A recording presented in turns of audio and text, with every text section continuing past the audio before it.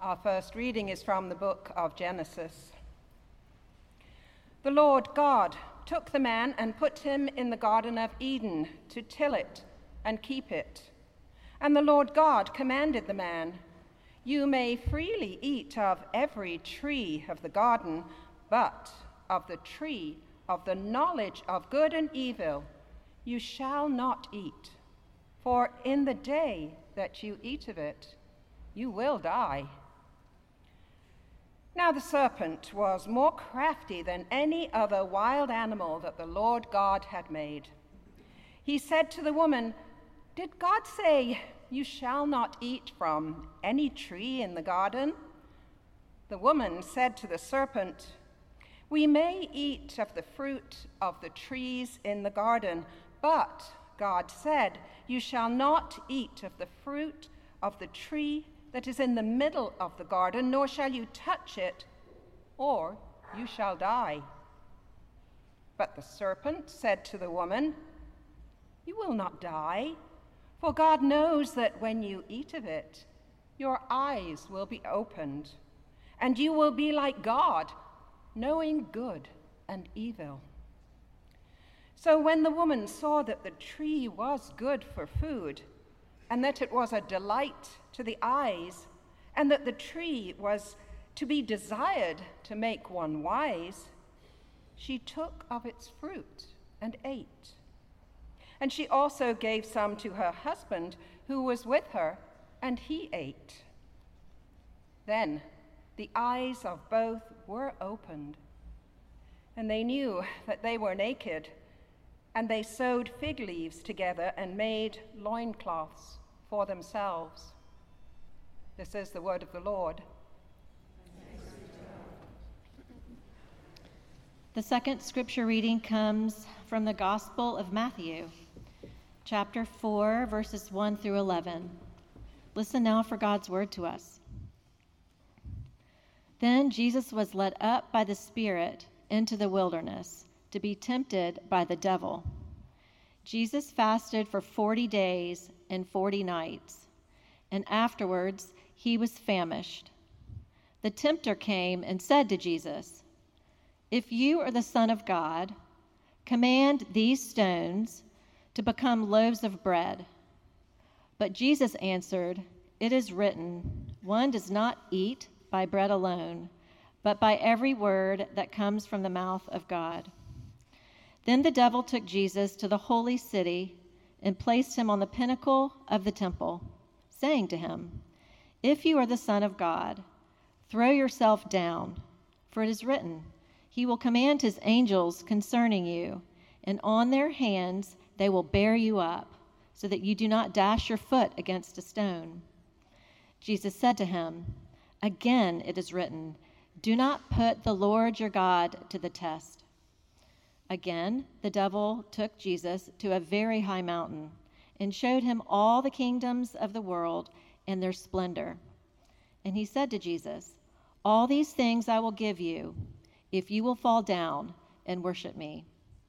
Jesus said to him, "Away with you, Satan, for it is written, 'Worship the Lord your God and serve only God.'" The word of the Lord. Thanks be to God. Just to set the stage for this particular story that we're going to focus on, Jesus has just been baptized, sent up into the wilderness after having been blessed by God. He's not yet fully launched his official ministry, so this is, in a sense, preparation for that time. It's a time of examination, challenge, and contemplation. The wilderness is a place of wandering, wondering, and wildness, and it's often Jesus' refuge. There are lots of wilderness experiences that can be had. They're pretty commonplace these days. Outward Bound, some of you may have been on Outward Bound or know people who have gone. Vision Quest, there are a number of ways that one can have a solo experience in the wilderness. Many of these are, well, most all of them have fasting, solitude, and nature in common. Those three common denominators are also true of Jesus' trip, the one he experienced in the wilderness. Fasting is something that that many people do during Lent, not the whole Lent, hopefully, but maybe on Good Friday. I've attempted to fast on Good Friday as a spiritual discipline, thinking it was something that would bring me closer to God. So I decided several years ago when I was going to fast that I would fast from Thursday night until Saturday morning. So the whole day of Good Friday would be, I would avoid food, but I would drink water, and I was able to drink fruit juices too. I allowed myself some grace. And everything was going well until Friday morning when I realized I couldn't have food, and then I got really hungry, and the hunger pains grew, right? Like I drank water, I alternated with juice, I tried to stay busy and distracted, but I got really hungry.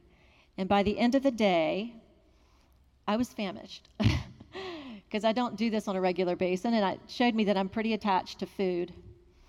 By the time bedtime rolled around and I was supposed to lay down and go to sleep, all I could think about was how hungry I was, and my stomach was just growling like crazy. And so I began to rationalize that, you know, if I had some watermelon, that wouldn't be cheating because it has the word water in the word. So I got up and I went to the refrigerator, opened the door, and pulled out a big thing of watermelon and just ate it into my heart's content. And I didn't feel much guilt about it either. I just felt relief. And then I went back to bed and I slept like a baby. If Jesus was, would have used his rational mind, would have listened to his rational voice, he could have turned those stones into bread and been satisfied. But alas, he didn't. The word that I will use in place of devil and tempter, in terms of Jesus hearing the voices, will be assumed to be his inner critic. So most of us can relate to the voices in our head that, battle with the good and the not so good, telling us maybe we hear our parents' voice, maybe we hear friends, maybe we hear news people. But anyway, the devil, the tempter, will be an inner dialogue that Jesus is having with himself, who I will call the inner critic.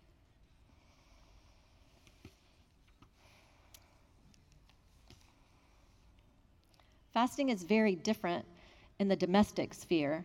There are fast food restaurants on every corner, and if you're going to fast, don't watch TV because the food commercials are sure to make you cave in. The one thing that I was contemplating as I, was writing this sermon is that I could get up and I could go to my refrigerator and I could open the door and not only have watermelon, but choose from a variety of different foods to satisfy my hunger. But there are a lot of people in the world who can't do that, who don't even have a refrigerator, and who may not have choices about what they eat, who may not even be able to get to the refrigerator because they're immobile. There also is a lot of language around food that kind of demonizes food. And so we often judge food based on if it's considered sinful, which is often what we consider the desserts, the deadly dessert, chocolate cake or whatever. But it's all just food, right? And it may or may not be what people have to eat. Jesus seemed to get that. He seemed to get that people that he would be ministering to would be hungry, would be poor. And I think that in this preparation for ministry, Jesus was able to identify with those people, hear their voices and their cries, and that he would stay in solidarity with them as he would when he was with them, when he fed them and met their needs. The wilderness can be a a wonderful place to relate to nature and to get in touch with like our interdependence upon the earth and on God, and even connect us to ourselves. It's a solo journey. Jesus chose that. Not everybody, it's not for everyone. The solo journey is something we can do at home sometimes, or just go outside and actually be intentional about spending time in nature. It's a time to unplug, to slow down, and to enjoy the company of oneself. Bell Hooks wrote, "Knowing how to be solitary is central to the art of loving." I think that part of Jesus' journey was to learn how to love and honor himself and to find his own voice in the midst of voices that may have been crowding his head. The second experience that he had was the devil, right? The devil is named here as the actual devil, which in Greek means one who is asking us to throw ourselves over. So this actual voice in Jesus' head was somehow transporting him to the top of a temple, to the very pinnacle of it, and asking him to throw himself over. There was a story in the last couple of weeks of a young woman who was running cross country for a local college. And the story is that she was on a scholarship for cross country. She also needed academic help because she had some learning differences and needed accommodations. So those are things that she was there for. And when the learning accommodations dried up for her, she reached out and she asked if she could please receive them, and there was no response. So she was not doing well in school because she wasn't receiving the help and care she needed. On top of that, her cross-country coach started to bully her, started to tell her she wasn't fast enough, she was slow, and all these horrible things that she later internalized and sat with. When she was doing poorly in school, she was then off the cross-country team, and she was somehow with herself in isolation, and these voices became too much, and she died by suicide. It's not something we talk about very often, but it's on the rise, and it's something that we need to be aware of, that people hear voices in their head, and often they're not the voices that are their true loving voices of their Creator, right? They're voices that we've collected along the way, that we carry with us, that can often be detrimental to our health. Jesus teetered on the precipice of the temple. Maybe he too was weighed down by all the expectations people had for him, by the priests, by the teachers, by his parents, by his peers, by himself. He wavered, he lingered, I would like to imagine, and he stood there in solidarity with all the people who have contemplated the same thing, those who have gone over the edge and those who've chosen to step back, as Jesus did. Jesus not only was in solidarity with folks, but Jesus gets people. Jesus goes the distance. He does not run away from the voices that plague him. He leans into them. He actually faces them. He faces them. He looks them straight in the eye, and he sees the fear that they're carrying. And he has compassion for them. But he also stands his ground. The final walk through the wilderness, or the final time that Jesus was visited by this inner critic, was when he was shown all the grandeur and the riches and the luxuries that he could enjoy as a ruler, as king, if he chose. However, that's not who Jesus is.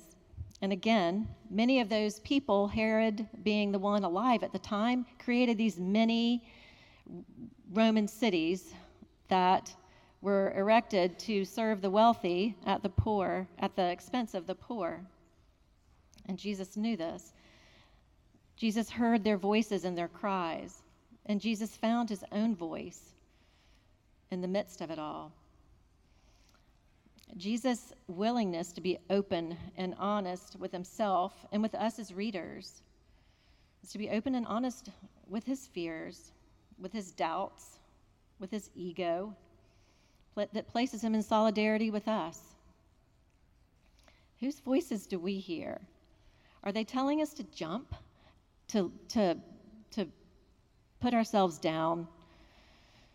That is not the voice of God. If we hear those voices, they are coming from somewhere else. But God's voice lifts us up. It actually can be thought of as the hands of those angels that no doubt would have caught Jesus as if he had chosen to throw himself over the edge, and no doubt caught all those who have jumped over the edge and are actually ones that hold us here and now if we choose to believe it.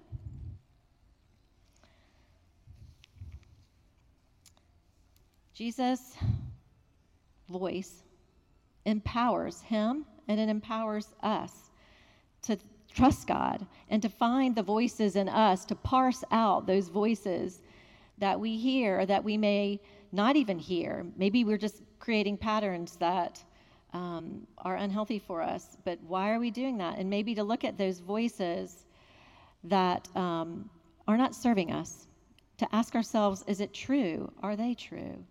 Is that a loving thing? Is that uplifting? I recently heard a news story about a young woman who lived in California. Her name was Jen Angel, and she owned a local bakery, and it was called Angel Cakes. And she was a beloved small business owner who worked for the betterment of that community and supported other business owners, and she was a person who was an activist, and she found herself in a bank parking lot where there was a car break-in, and she realized what was happening. She chased after the people that were the car jackers, I guess, and in her pursuit of those people, she incurred injuries that she eventually died from. But her friends and family knew that because Jen was very much of the mind that the people who create harm for themselves, who harm others, who are violent and who often get into trouble are often people who are among the poor and then discriminated against. And so finding her captors, they would not persecute them or prosecute them. They would actually have them be held to account with restorative justice in a way that is equitable, in the way that they could hear from the victim's family and also share their own story, because in somewhere along the way, our voices are discovered and heard and realized when we share our stories and when we hear other people's stories. Jesus' kingship was not exploitive, it was restorative, not punitive, but liberative. Jesus heard the voices and met them where they were. He didn't abandon himself. He hung on to himself, and he trusted God in the process. He may have been tempted, but he didn't let his inner critic get the best of him. He didn't sell out to the highest bidder, but he did struggle like we do. Jesus always takes the long road, never the easy way out, not necessarily the scenic route either. And Jesus does not stay in the wilderness. Jesus moves on from there, but he has what he needs. He found his voice, and he will continue to need that voice as the tempter, as the inner critic continues to show up. But he has a better sense of who he is and what he was called to do, and that he could trust God no matter what. Jesus had to do his own work before he could help, heal, feed, and restore other people. May we do the same. Amen.